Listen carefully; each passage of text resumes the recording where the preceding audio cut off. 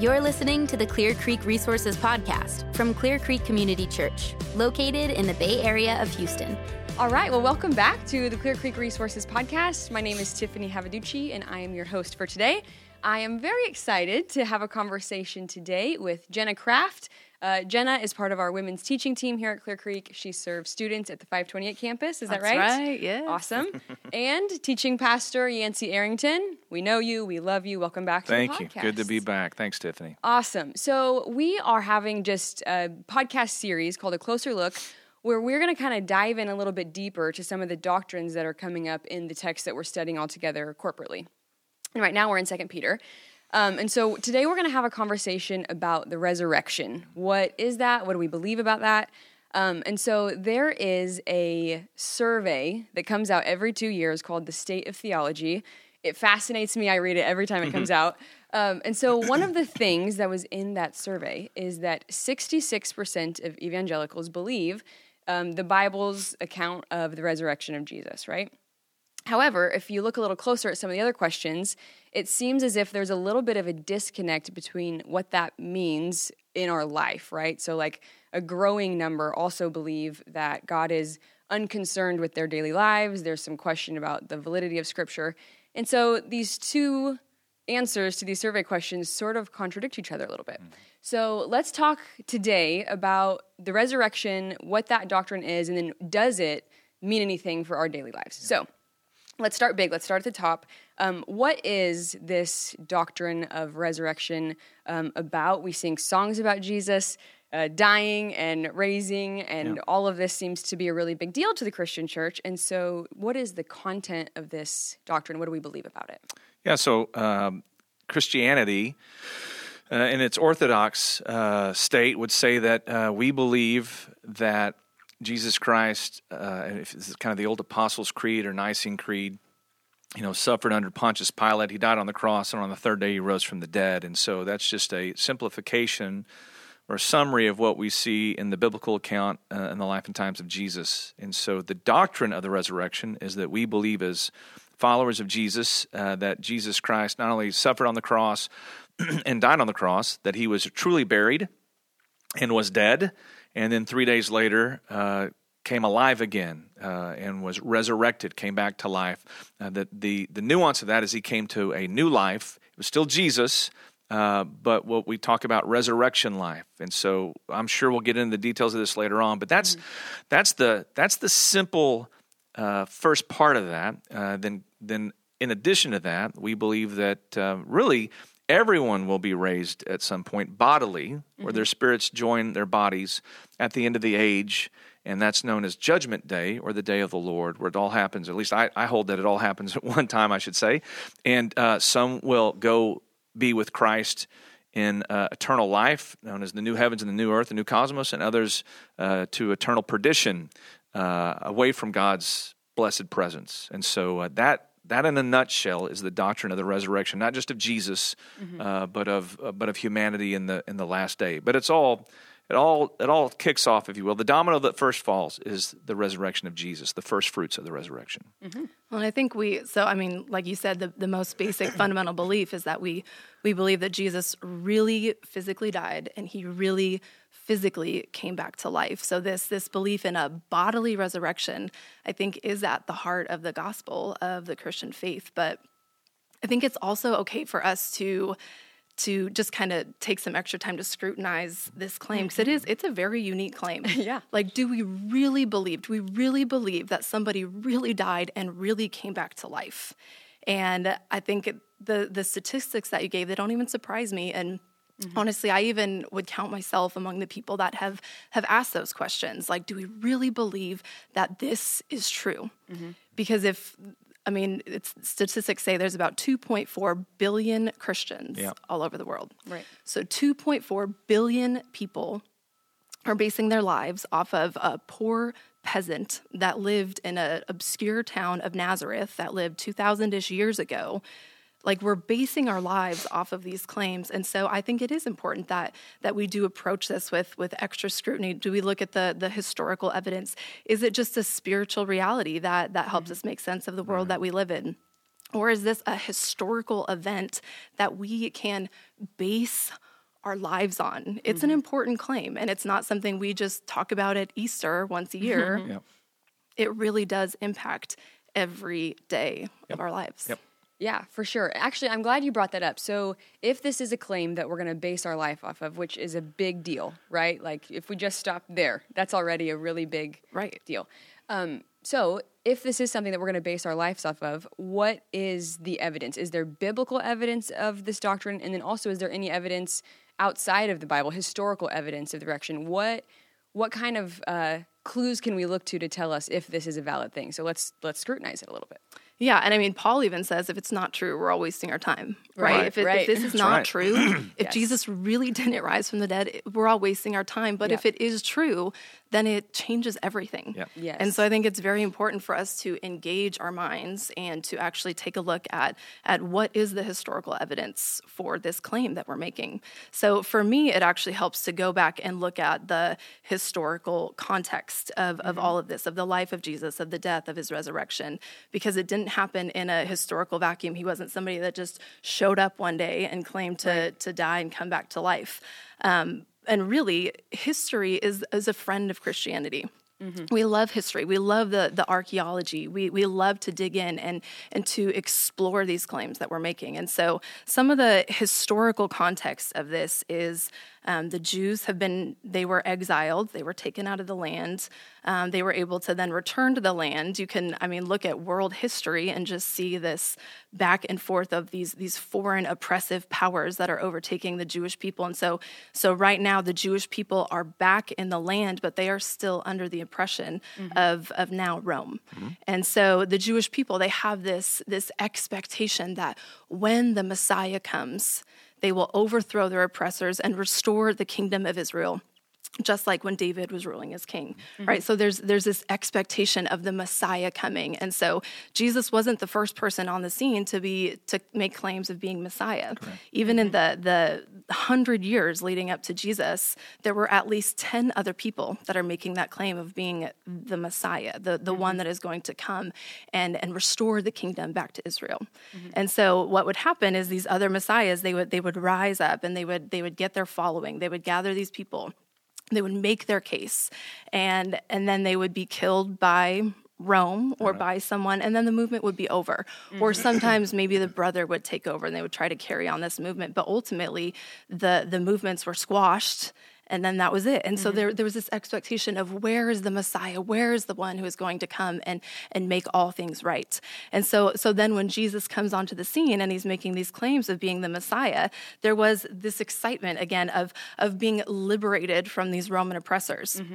But when Jesus lives his life, he has his earthly ministry, and then when he is arrested, all of his followers, they just flee. They all leave him. They abandon him, right? Peter, one of his closest disciples, denies him 3 times, right? They're like, okay, it's over. It's all done. And then we see in Luke 24, this story of the road to Emmaus where Jesus meets up with 2 of his followers and they tell them like, well, we had hoped that he was the one that was going to redeem Israel. So we see there is this Jewish expectation of a Messiah who was going to come, that was going to save the people of Israel. And they thought that Jesus was going to be this Messiah. But when he was defeated, they thought that the movement was over. But then the people on the road, the 2 on the road to Emmaus, they say, but some of our women amazed us. They say they went to the tomb and they didn't find his body. Yeah. And so what's interesting to me, what is so convincing to me is there was no expectation of resurrection, right? So in the Greek view, there is the immortality of the soul, but not of the body. In the Jewish expectation, like Yancey had said, there was an expectation of this general resurrection on the last day, but there was no expectation that the Messiah would resurrect and rise again. And so they go to the tomb, and there's no body. Right? The angel says, he's not here. He is risen. Not just that he's alive, he is risen. He was dead and he came back to life. And so then we kind of see the story spreading from there. But really what is very convincing to me, some evidence that is very convincing to me, is there was no expectation of a resurrection. But this event that really did happen, it changed the world. Yeah. Yeah. And you had mentioned before in the pre conversation we had before the podcast that the Jews did have an expectation of resurrection with the story of Jesus and Lazarus. What were you highlighting in that? Yeah, I was just saying. So Jesus had this is the Tiffany translation. Sure. Okay? Jesus had these friends that were siblings, Mary, Martha, and Lazarus. Lazarus dies. And Jesus takes his time getting there, right? And when he alludes to Martha that he's going to be raised again, Martha's like, yeah, of course, on the last day, right? Yeah. Right. They were expecting this resurrection to come at the end of time. However, that's not exactly how it played out. So I think the unexpected part is that this resurrection is happening sort of in the middle of the story, right? There's even in Daniel 12, same sort of thing, right? There's this idea of resurrection at the end of the age. And so... yeah, things went a little bit differently than expected. Well, just the fact that Jenna takes time to walk us through really beautifully the expectation theologically for the Jews of Jesus' day was they weren't anti-resurrection. They were anti-resurrection on any day but Judgment Day. Right. So, even we have Mary and Martha going, we know we know Lazarus is going to get resurrected. He's a righteous man. He's of Israel. We'll just see him on the last day. And then Jesus just drops that incredible line, I am the resurrection and the life. The fact that Jesus does something earlier than everyone else expects, that really was the curveball. But when you think about what's the historical evidence for it? So there are non-Christian writings like Josephus, Tacitus that mention the death of Jesus, at least the death of Jesus. And so I don't think that there is any scholar out there that said that Jesus did not die. They all believe that Yeshua of Israel, of Nazareth, was some Jewish teacher / rabbi that was convicted by the Romans and was crucified and executed. I like that Jenna talks about that the first people that see Jesus, or at least an empty tomb, not see Jesus, although they do later, but see an empty tomb, are two women. Which, as N.T. Wright points out, scholar N.T. Wright, whose book, The Resurrection of the Son of God, is probably what you would say in an academic term, the classicus textus of a good apologetic and defense of the resurrection of Jesus. Says it was amazing because in that day and age, women weren't even legitimate. They weren't considered legitimate witnesses. Right. And so, if you're writing the Bible, well, if you're making up a story, you don't want to have women there. So it's Tiffany and Jenna. If it's 2,000 years ago, we're all Jews here. We're writing up the Bible here because we want to make Jesus look good. And Tiffany and Jenna, we think, hey, let's just put ourselves as the witnesses. I'd be like, no, we can't do that because no one. Right. They don't have any witness or legal authority. Take that out. Take that out. Yeah. The fact that it's in. Yeah. Yeah. Knowing that it doesn't help their cause right. if they're trying to pull the wool over someone's eyes. Right. But it does help their cause if they're trying. It actually adds to the legitimacy of the account. Right. Because no one would do that. In fact, I think you look at the things I have noted here, and to be fair, let me give good attribution. Neil Shevney, who is a PhD research scientist out of Yale, compiled just a lot of different scholarly articles about the evidence historically for the resurrection of Jesus from different scholars and theologians, and not necessarily Christians, by the way, but even Jewish ones. And in fact, I'll read you one quote by Jewish New Testament scholar Geza Vermes. He says, he concludes, quote, "In the end, when every argument has been considered and weighed, the only conclusion acceptable to the historian must be that the opinions of the Orthodox, the liberal sympathizer, and even the critical agnostic alike, and even perhaps of the disciples themselves, are simple interpretations of the one disconcerting fact, which is, namely, that the women who set out to pay their last respects to Jesus found to their consternation not a body, but an empty tomb." Now, the fact that it's empty, some people would say, like, okay, we get that he died, but why is it that he's empty such a big deal? Because when you understand historically, as Jenna so well put out, there were a lot of different people claiming to be the Messiah. They all die. They may have a brother picks up, then they die. And because Jerusalem's a tinderbox right now, there's a lot of people wanting Jerusalem to be free from their oppressive Romans. So the Romans will do anything it takes to keep all those tensions down, ironically, as we talk here now with tensions in the Middle East. But here we have their best interest is for that tomb to stay sealed and for that body to be there. Right. Right? And so the fact that the tomb is empty is problematic if you're a skeptic that doesn't believe that Jesus rose from the dead, what are you doing when the tomb's at least empty? Because we saw the kind of kinetic work that it exploded out of that with the birth of Christianity. All they had to do is produce the body. It's all they had to do, show the body. You know, it's still definitely going to be there after 3 days, after 3 weeks. You're going to have bones, and you'll have all kinds of. They never produced it. And that's all they had to do to stop what was being started there. So I think that's powerful. Well, and even, I mean, the Romans were professional executioners. Absolutely. Yes. Right? This was a tool of propaganda for them that, you know, as they're dominating all these foreign lands, they use the cross to say, if you want to oppose Rome, this is all that's left for you. That's right. Right? They were professional in the sense it was literally their job to kill whoever was on the cross. And so, I mean, there were theories that maybe he didn't really die, right? Yeah. He, you know, just kind of passed out, and it was really severe. But Known as the swoon theory. The swoon theory, right? But I mean, if Jesus was in that state where he had just kind of passed out in the tomb,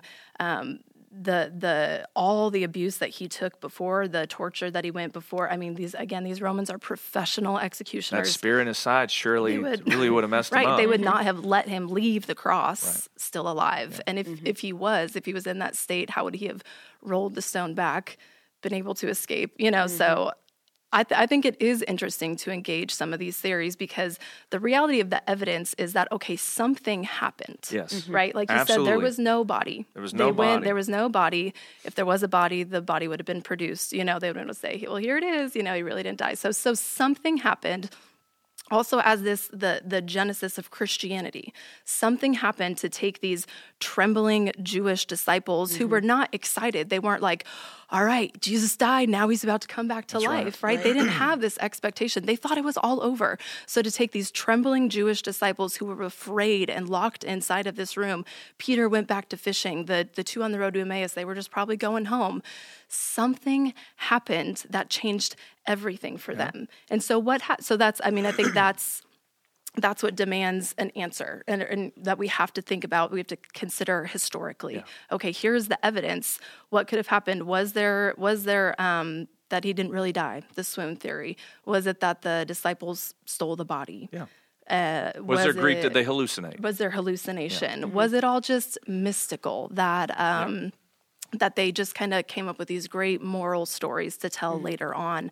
Because it's a really good story to tell about self-sacrifice for the sake of love. Yeah. Right. So there are all these theories because again, something happened, and how do we explain it? Yeah, part of the reason this answer just keeps getting, longer and longer and longer, because there really is just some really great evidence that speaks against even just some of our rational thinking. Like it would be irrational for these, Jenna mentioned.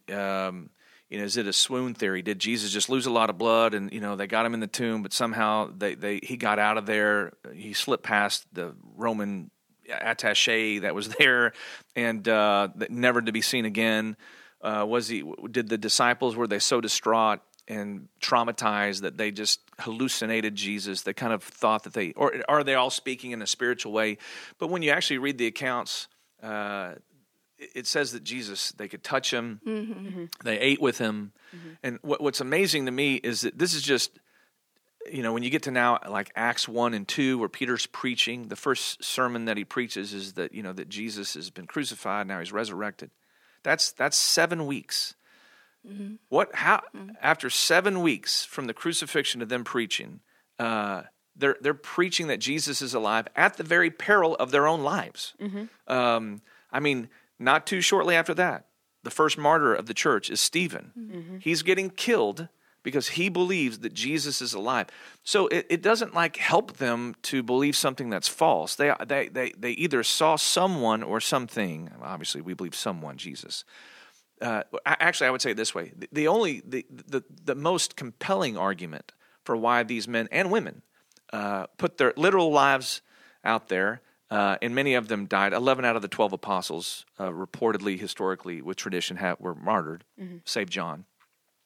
To do that on a hoax. It's one thing to be a part of a cult that says thousands or hundreds of years ago something happened you can't prove. These are people that knew Jesus, met with Jesus, and now are willing to die for Jesus. Peter gets we're on Peter. Tradition holds Peter was executed upside down on a cross because he didn't feel worthy enough to be executed in the same manner of Jesus. Like, he must have seen something powerful to go, I'll die for this. And so all of that stuff to me is just incredibly compelling. The conversion of Paul, I'll leave it at this one. So here you have a guy, his job is to persecute Christians, to put them in jail, to take their lives. He's actually at the stoning of Stephen, the first martyr, and he's like, I'll hold your jacket so you can get a good throw of rock on this guy's head. And so here we have someone who's on the road to Damascus. A lot of things happen when you're on the roads to places. Road to Emmaus, Luke 24, road to Damascus, and he sees the resurrected Jesus. And then all of a sudden, in just a flip of a switch, he's now a Christian. He's doing the exact opposite of what he intended to do at the peril of his own life. So now he's got to run around in dark places because instead of attacking people for Jesus and their belief in his resurrection, he's actually preaching about Jesus and his resurrection. Those things don't add up if they're hallucinations, if they're wishful thinking, or this, that, or the other. So it's those kinds of things that we put together and we just think, let's just be rational about it. And I love how it's a crazy claim. Christianity has crazy claims, right? This guy walks on water, he does all these miracles. And to top it all off, we think he rose from the dead. But it's not it's not blind faith. Absolutely. This is like what we want to tell Christians is like, this is it's going to sound weird. This is an intelligent person's faith, at least when it comes to this, because the data is so compelling that even skeptics will say something incredible happened. And then to see the birth of Christianity and people just willing to die for it within their own life, of something that happened within their own lifetime that they could prove or not, seems to go with Jesus really did rise from the dead. Yeah, that's a great point, especially the transformation of the disciples. Speaking of Peter, he was so afraid that he denied to a little girl that he knew Jesus, to someone who was willing to be martyred for him, right? And speaking of Paul, he even gives evidence to the people who are still alive that could sort of back up his claim, right? Don't take my word for it. Go ask the 500s who saw him. Absolutely. And just, I know we can go to the next question. Let me just end with this, at least with this section. So there's a guy, he's been on the news quite a bit, not recently, but over time, named Reza Aslan, which I always think is an ironic last name. He's a Muslim author, and he argues that it's really, quote unquote, impossible to know what happened after Jesus' death. And yet, he's not a Christian, he's a Muslim, but he recognizes the significance of everything that's happened as a story. And here's what he says, and it just was powerful to me. He says, one could simply discuss the resurrection as a lie and declare belief in the risen Jesus to be the product of a deludable mind. However, there's this nagging, this is a skeptic, this is a non-believer. However, there's this nagging fact to consider. One after another of those who claim to have witnessed the risen Jesus went to their own gruesome deaths, refusing to recant their testimony. That is not in itself unusual. Many zealous Jews died horribly for refusing to deny their beliefs. But these first followers of Jesus were not being asked to reject matters of faith based on events that took place centuries, if not millennia before. They were being asked to deny something they themselves personally, directly encountered. And that's something that Reza has a hard time getting over. And I appreciate the integrity of that, because it's like, Christians aren't crazy to believe that the resurrection is real. And I would argue everything Christianity stands or falls on depends on that tomb being empty and a real Jesus coming out of it. But that's a long answer. And if you want to add to it, go ahead. What I was just going to say is what I really appreciate about this conversation is that as Christians, we don't have to reject science or history. Correct. And I feel like we have honestly just scratched the surface of the historical evidence to validate the resurrection of Jesus Christ. Yes. And so I appreciate that we're encouraged to engage. We're encouraged to ask these hard questions. Because again, if it's not true, we want to know that. Absolutely. We don't want to base our lives off of a lie. And so it's not like, well, I guess we just have to believe that someone died and someone came back to life. Not wishful thinking. Right. It is engage the hard questions. It's ask the hard questions, examine the evidence. And so, again, I feel like we've just barely scratched the surface. And so if anyone's interested, there's a ton of awesome resources out there. but just to know that this is a good thing to do as followers of Christ. And there is a lot of really wonderful and helpful historical evidence, not to answer every question that we'll ever have, but really good, helpful answers to some hard questions. So much evidence, so much material that it takes this long to answer that question, and that's the short answer. Yeah, I mean, I recommended N.T. Wright's The Resurrection and the Son of God. I read through most of it. It's this thick, and there are tons of books like that. So, frankly, that's probably the appropriate amount of weight to give it in time on a question like that. It may be the biggest question we asked today. So, Yeah, agreed. Yeah, so this is a specifically Christian belief, right? So how necessary is it that we hold this? So sort of Clear Creek language, we have closed-handed issues and open-handed issues, right? When it comes to certain theological beliefs, some of them we're not willing to budge on, they're non-negotiable, and some of them we can hold with an open hand, we can sort of have a difference of opinion, we can all do this church community life together. So what kind of doctrine is this? Is this essential? Is this open-handed? Can I just believe that Jesus was a great teacher? Do I have to believe that he, maybe I can even believe that he died for me, but do I have to believe that he resurrected bodily? What kind of issue is this, would you say? Well, I'll jump on it only because I know Jenna even mentioned earlier the reference in Corinthians that if we don't believe this, we're to be pitied among all people. But 1 Corinthians 15. Yes, 1 Corinthians 15. And we can reference that for sure. I mean, Paul himself knows the gospel well enough to know that this is the thread that unravels everything if you pull it. And so with that said, you're right. We talk about open-handed beliefs that we're not going to be overly dogmatic about it, that we may believe deeply, but not so much where we'd say, like, you're not a Christian if you don't believe this. Like how we do our baptism. Right. We're convinced about the end times or something to that effect. Like, this is what I believe about it, but but like the atonement, like Jesus dying on a cross, that's a close-handed issue. We're not going to let that up because to let it go almost seems to let go of the faith itself. Well, the resurrection of Jesus, is exactly one of the close-handed issues. And so I think it's important, and I just was trying to list, like, what off the top of my head, if the resurrection did not happen, what doctrines would that affect? And I'm not too sure it doesn't affect every one of them. But that's a good way to think about the things that off the top of my head, I mean, even creation for that matter, the renewal of it all. I think about the divinity of Jesus. The way Jesus resurrects, and it says that he resurrects himself. It also says the Father resurrects him, it says the Spirit. So the whole Trinity's involved here. But Jesus' claims to who he was get validated at the resurrection. Not at the crucifixion, but at the resurrection. So I always like to tell people the reason, listen, if you can find someone who says they're going to die and then gets resurrected later on, believe everything they ever say. Because Jesus says all these things that people think are so wild, but maybe his craziest claim is, I'm going to die and I'm going to rise in 3 days.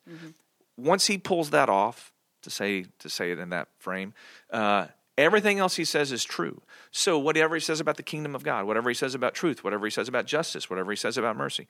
So to me, the resurrection authenticates everything, or validates everything Jesus says. Jesus needs no validation; he's Jesus. But but it does show that he comes in power, shows his power. It denies to deny the resurrection. I would argue denies the new heaven and the new earth. It denies a return of Jesus in a way that's real. It denies our union with Christ. It denies the work of salvation. I mean, I think salvation's held in the balance. We have to have the God-man die for us, and yet he has to rise from death to show his victory over sin, death, and hell. So, I really do think I would think every doctrine at some point has a crossroad and intersection with the resurrection of Jesus. So those are a few that I think for sure I can draw straight lines to. Well, and the only thing I want to add to that is I think there's a reason why we took so much time kind of painting the historical context, the biblical evidence for this, because I think that the writers of the Gospels, the early Christians, are making a claim for a real bodily resurrection of Jesus. They're not making a claim that this is a spiritual idea. So if we're going to take serious the point that the biblical authors are trying to make, if we're going to take serious the claims of the Bible, they are claiming for a real bodily resurrection and how that changed everything. So I would agree. I think it's the heart of the gospel. Yeah, I agree. And not only does it fulfill Jesus' own words, he prophesied this was going to happen, but also centuries and centuries past, right? Sure. So it's validated in the Bible, it's validated outside of the Bible. Very good. So how then does this doctrine affect my faith, right? So sort of thinking back to that poll, okay, let's say we agree that the resurrection happened as the Bible spelled it out. But then what does that mean for me today? How does that affect my life? Because there's so many crossroads with so many other doctrines, it does sort of like spiderweb out, right? It affects sort of lots of things. But let's talk about some of those ways that it impacts our daily life. So John Dixon has a book called Bullies and Saints, and he talks about the good and the bad, like the highs and the lows throughout church history. And he has this line that has just kind of stuck with me when he talks about the early church. He calls them cheerful losers.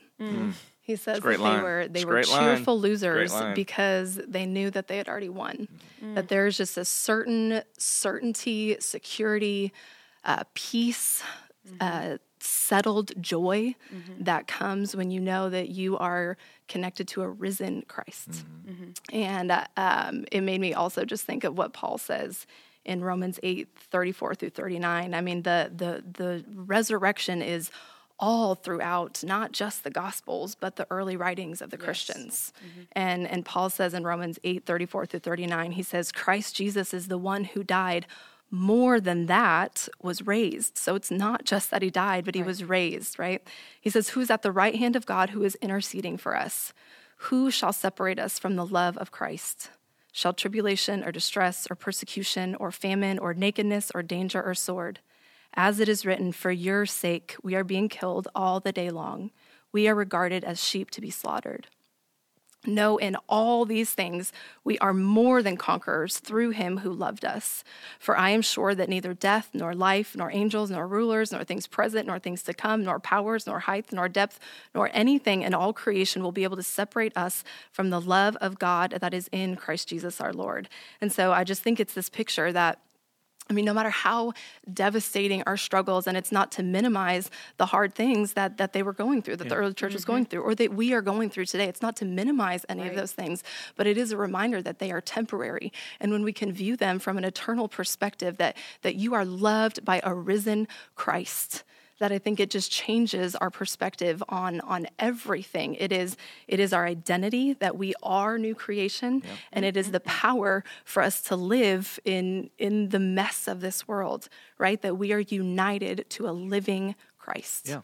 No, I totally agree. And as you said, it doesn't mean there aren't hard times in the world. In fact, it empowers us through those hard times. I think what stands out to me about how does this affect my faith, and I'm sure, as you noted, those intersections are everywhere, but where I find it most in me is where I do see the brokenness of the world, or in my own world, where suffering seems to be at its zenith and pain at its apex. I'm just reminded, not that this world is not my home, as the popular hymn once says, but more that God's coming to make all things new. And I get a snapshot of that in the resurrection of Jesus. Jesus says, it's said of Jesus, he's the firstborn of the resurrection, firstborn of the new creation. He's the first fruits, I should say. And if that's the picture, here we have a resurrected Jesus who looks like Jesus, talks like Jesus, but he's different. In other words, he's been built now as a human being. He's now built for the kingdom of God in its fullness. To know that, so much so that he sends right to heaven, sits at the right hand of the Father, the place of power. To know that is, if I can use this language, that is our older brother who goes before us, and it's powerful to think about. It buoys the heart. When you're really at a low place going, things can get bad, but they get so bad that they eclipse this wonderful truth that Jesus' resurrection is the shot across the bow that says, I'm coming to make all things new. And for those who believe upon me, as he says back to the scene with Lazarus, his family, do you believe I am the resurrection and the life? And so that's, for me, is one place where Jesus' resurrection is where how the rubber of Jesus' resurrection meets the road in my own heart. To know, like, you know what? As Jesus has gone, so will one day I go. and so will we all. In this way, where we get we get beat up in our sanctification, it goes in fits and starts. But one day we'll be glorified as He is, and in a realm that is so wonderful. Paul can't even tell you about it, because he gets caught up in a vision of heaven. He's like, it's too good, I can't tell you, because you'd want to leave. And so amazing that John the Revelator can only speak about it in symbols and signs. It's that, and all we get at the very end is there's no tears, sadness no more, and all these, no more chaos. And yet the one who is there is the bodily resurrected King Jesus. So, man, you can talk about this forever, but for me, that's how that doctrine of the resurrection of Jesus, I mean, that's one major way it does it. And really the second one is whenever I have doubts, and I have doubts, whenever I think most people do, whenever I have doubts about, gosh, is this all real? I mean, sometimes my heart wavers. I always go back to an empty tomb and a resurrected Jesus. I'm like, that happened. That happened. And you know what, guys? People ask me questions in systematic theology or something that are hard to answer. What about pain in the world? And why does God do all that? I don't know. All I know is ultimately Jesus came out of that tomb. And so whatever He says must be true, and He must be good, and He must be God. And that's why the resurrection is so powerful for me, at least in my life at this point. Those are some of the touch points with my own heart and journey with how that doctrine affects my faith.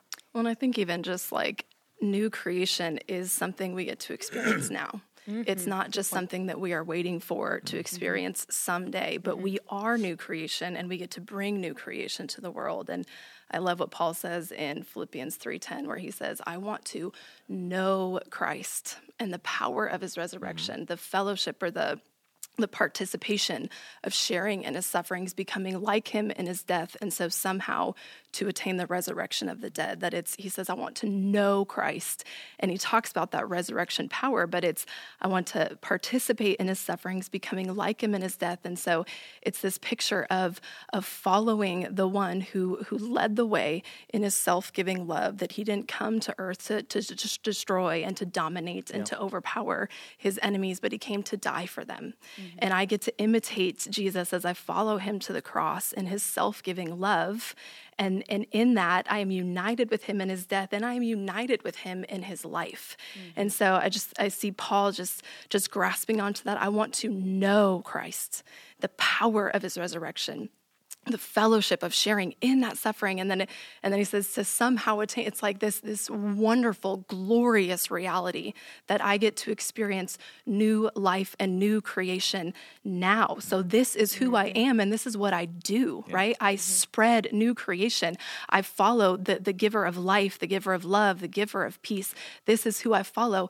That's what I'm going to do, is I'm going to spread this throughout the whole world. Yeah, wonderful. Wonderful. Yeah, so good. I even think of like Romans 4, right? When Paul is talking, he's like, the resurrection is our justification, right? Like it's the thing that we can look back to and go like, okay, Jesus laying down His life to pay for our sin, it was successful because He rose. We know that He conquered death, right? So like you were saying, of all the things that we don't know, right. The one thing that we can always hold to is that this took, right? So that's super helpful. And also, not only that, but without the resurrection, we don't have the Holy Spirit, and the Holy Spirit empowers us for sanctification, for growth. So much. Really, it is. There's just so much to say. There's so much more I feel like we could have said on all of these. So I would just encourage anyone who's listening, let this be like an itch, like an itch for you, a hunger for you to go and learn more and explore more about this, because there's a wealth of things that you can explore and learn that we will never reach the bottom of. But I hope this will just get people excited about engaging this doctrine and learning more about this. Yep, I agree. I love it. We're all thankful that Jesus rose, right? Amen. Thankful. This is the best news we have ever heard. Anything else you guys want to end with before we wrap up? No, I think it's been great. I appreciate that. I may be good for when people hear us preach and teach, whether that's at on Sunday mornings or at a women's retreat or in our small groups. When we talk about the gospel and we talk about the power of the cross, the cross is kind of a word that's all encapsulating of the gospel. So when we talk about the cross, we don't just mean the death of Jesus. We actually have bookended the resurrection of that as well. So, and I think that's what the writers of the Bible do quite often, because some people say, I mean, you guys talk a lot about the cross, but what about Jesus' resurrection? Well, for us, it's all the same thing. And so it just becomes kind of the touchstone when we say the cross. We mean who Jesus is and what he's done. And I would even argue that also includes his return, which is a whole nother topic for a whole nother day. But I'm grateful, like, you know, like the tombstones of old would simply say, awaiting the resurrection. And so that's where we're at now. Amazing. We have a living hope, and I'm happy for it. So thank you both so much for the time that you took to have this conversation with us. And thank you for all the resources that you mentioned. Those are all good places for listeners to kind of maybe jump in a little bit deeper. And like you said, just scratch the itch. Get into it. It's going to be so good. Thanks, Tiffany. Yep, thank you. Thank you guys so much for listening today. I hope this conversation was helpful. If you want to watch the video of this podcast or share it with a friend, you can find it at clearcreekresources.org, where you can also find articles, music, and a lot more. Thanks so much for joining us today.